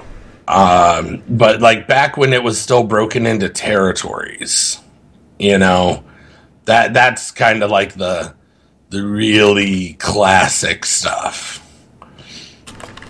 Oh, and Andre the Giant, we can't forget him. BFT put that out there. Doc course. Savage. Yep. Oh, man. So, yeah, you know, one thing I would recommend, because I really want to see this be a long-term thing, definitely get some guest hosts, some rotating hosts, because, life happens and people can't make it. It's so important to have a co-host to keep you engaged. People that are fully invested in it and keep you the ideas coming. Even if they can't make the show, they can share some news bits and discussion points and all that stuff. Yeah. Because otherwise, it's really easy to lose, especially with a weekly format. And there's some people that are crazy and they do daily show. That's really hard to keep up. Oh my gosh. In the ideal world, though. Yeah. Speaking of things in the background that are just dead set on choosing bad times. Got the puppy in the background going off. Well, it's okay, because we're about to wrap it up anyway. I found out an interesting fact about the puppy, and I'm gonna make it a first-time announcement on Timey Wimey Tea Time. Uh-oh. So when my roommate had originally gotten the puppy, they were like, "Oh, it's some kind of black lab mix. It's cute. It's adorable. Look at the little puppy face, right?" And I was hooked, and I was like, "Oh, it is pretty cute. It is pretty adorable." And here we are, roughly 12 weeks later, and I'm like, that is a really big black lab puppy. Like, why is he getting so big? Why are his paws still humongous in proportion to his body? Because apparently this roommate did not know the difference between a black lab puppy and a predominantly black-colored Great Dane puppy. Oh, boy. And so you have a Scooby-Doo. I've got a Marmaduke. I've got a big, tall... Scooby-Doo was a Great Dane, wasn't he? I don't think so. He might have been. I do not know the exact lineage of one Scoobert Doo, the third, but I'm sure it can be researched. Marmaduke, Marmaduke's huge. Yeah, he's going to be one of those tall windowsill pie-eating dogs, and he's goofy, and apparently as puppies, they're super energetic and super loud, and eventually grow to be a pony. So and you'll need like 20-gallon trash bags to pick up those poopies. Yeah, like my roommate's gonna be like, "How am I supposed to do this?" And I'm gonna be like, "Well, here's the number to rent a bulldozer." Yep, pretty much. You need one of those like huge metallic scoopers that has like the two claws on it, and it clamps down, and and then dump it into like a little rolling like trash bin. I kind of want to like keep the when someone fails on like Price is Right, that dun dun dun. I want to keep that. I have that sound bit somewhere. I want to keep it queued up on my phone, so they're like, the dog made a mess of the yard, and I hand them a shovel and just play it in my pocket. Oh man. Well, one more thing in video games for those playing Soulforge. Hearthstone, I'm gonna try to make it. It's probably not gonna happen. I'm gonna try to make it to rank 10 before the season's over. I haven't been playing that hard, so I'll be happy with rank 10. I think the highest I made it is rank 8 at any time, but it's really competitive now. And I'm noticing that the Goblin versus Gnome, the GVG packs, kind of stink. On Soulforge. There's a new expansion, and this weekend I might have to switch gears because Immortal King expansion is out, and they're doing a legendary draft weekend, and it's guaranteed legendaries. So, yeah, draft play is fun because you draft cards, you get to keep the ones you pick. So, might be something to do this weekend. But anywho, we're gonna wrap it up for realsies this time. Just a reminder for those that maybe still be contacting Stan as our PR person. The best place to reach us is always TWTT at geekyantics.net or geekyantics on Twitter or just geekyantics.net or the YouTube channel. Those are all good places. All Geeky Antics. You see a theme here? But once again, check out our sponsors. We love them. We appreciate everybody that donates or helps us do affiliate marketing programs and promote and all that good stuff. geekyantics.net for some sponsors. And don't forget, TWTT, Time You Want Me Tea Time, can be enjoyed wherever fantastic, beautiful podcasts can be found, including, but not limited to, Stitcher, iTunes, Zune, TuneIn Radio, and Spreaker. And we appreciate all our fellow Doctor Who podcasters and people doing just awesome things in the podcast space. Hopefully we see more support for podcasts on consoles. Yeah, PS4 and Xbox One, looking at you. Make it a thing. It makes so much sense. Why not be able to just natively support podcasts while someone's playing the game? Because, let's face it, some people don't like those soundtracks that you have. So, allgames.com. Join us live by clicking. It's really easy. Just go to allgames.com. You don't have to click on anything. And right there on the front page, there's a media player, and you click play. You don't have to go to a separate page. Though, if you do go to a separate page, go to the live/chat area, you go to the chat on there, and then join us on IRC. And we're every Saturday on allgames.com. We stream live at noon Eastern, 5 p.m. in London, 4 p.m. in Madrid. That's when we start. And then, of course, we have our website, geekyantics.net. We have forums. We would love more comments, more people signing up for the stream team so we can collaborate and help each other out. We get hundreds of thousands of unique monthly visitors across all our content. We don't get people go on Twitch. They're like, "Oh, you guys don't have that many like live listeners or live viewers," but on the podcast feeds and the website, trust me, is there. People enjoy the content more after the fact. Twitch is just too much of a grind. If you're not showing cleavage or doing something really off the wall, like if you like someone was saying earlier, why don't you have video? We do have video. We just don't have. Why do we have to show our ugly mugs? We're showing a nice little slideshow, and we have little talking points on there, ways to contact us. You don't always have to have a webcam, but that's Twitch. People like they expect a certain kind of level of eye candy. I understand it. But for those that are always there on our Twitch shows, we appreciate you. We have a very loyal core of people, and it's not always about tons of people. It's more about having highly engaged people, and you guys keep us engaged with the conversation points, and it's fun. We have some good discussions here on Tea Time and our other shows. That's pretty much it. Don't forget, twitch.tv/Geeky Antics. We have lots of podcasts and stream events. Oolong, you have anything to pimp out? No, not really. Twitter, like if you guys want to hear more about the upcoming podcast, I'll be doing some Twitter updates on it, and yeah, that's pretty much it. Ta-da! Awesome. And you can also find Fatal, aka Oolong, on geekyantics.net. He hangs out there too. Quite often, I kind of lurk the forums and say hi to people and stuff. Yes, and if you join our live channel, you can find out how to join our TeamSpeak server and be part of our game nights. They often happen on Saturday nights. They happen post-show. So we just do random gaming things, community gaming. So if you're on a TeamSpeak and hanging out there, we might just pull you in, and we'll have fun. We might even pull you in for a random show, a random podcast, a random stream. Lots of things can happen there. But you got to be part of the live listening experience for that. Or at least send us a tweet or something, or a comment on the site. Anywho, I feel like I'm forgetting something. It'll probably come back to me. Oh, yeah. BFT says Scooby-Doo is a Great Dane. Okay, confirmed. See? Like I said, I'm sure it's Googleable, but I know not that much about Scooby-Doo the Third. Scooby-Doo. I love that. All right, folks. Thank you so much for joining us for Tea Time today. I need to get some more coffee in my system. There's a lot to do. But we appreciate you. We got Oolong at the end here, so yay! We got a really good conversation about Supernatural, so I'm excited. Anyway, outro. See you in 2 weeks for the next TWTT. Peace. Take it easy, guys. We thank you. We thank you for every crumb, biscuit and cake you bring to the table. Because Doctor Who belongs to all of us. What you bring to the timey-wimey tea time in your live chat participation, comments, likes, shares, tweets and voicemail, all of it means the world to us. Love, true love, never fails. Do you like it? If you like what we're doing, well, tell us for God's sake. Shout it from the rooftops at geekyantics.net. Or call it in, 206-415-4987. That's 206-415-4987. That's it. Bless you. So long. And thanks for all the fish.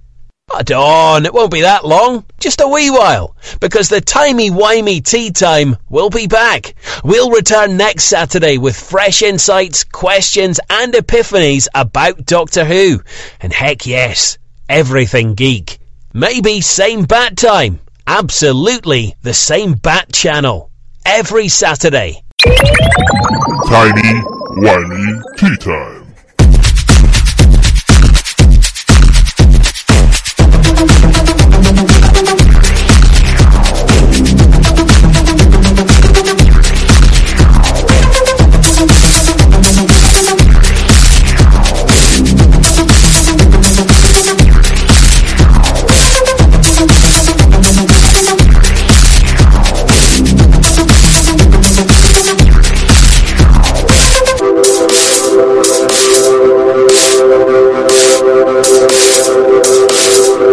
Me gusta.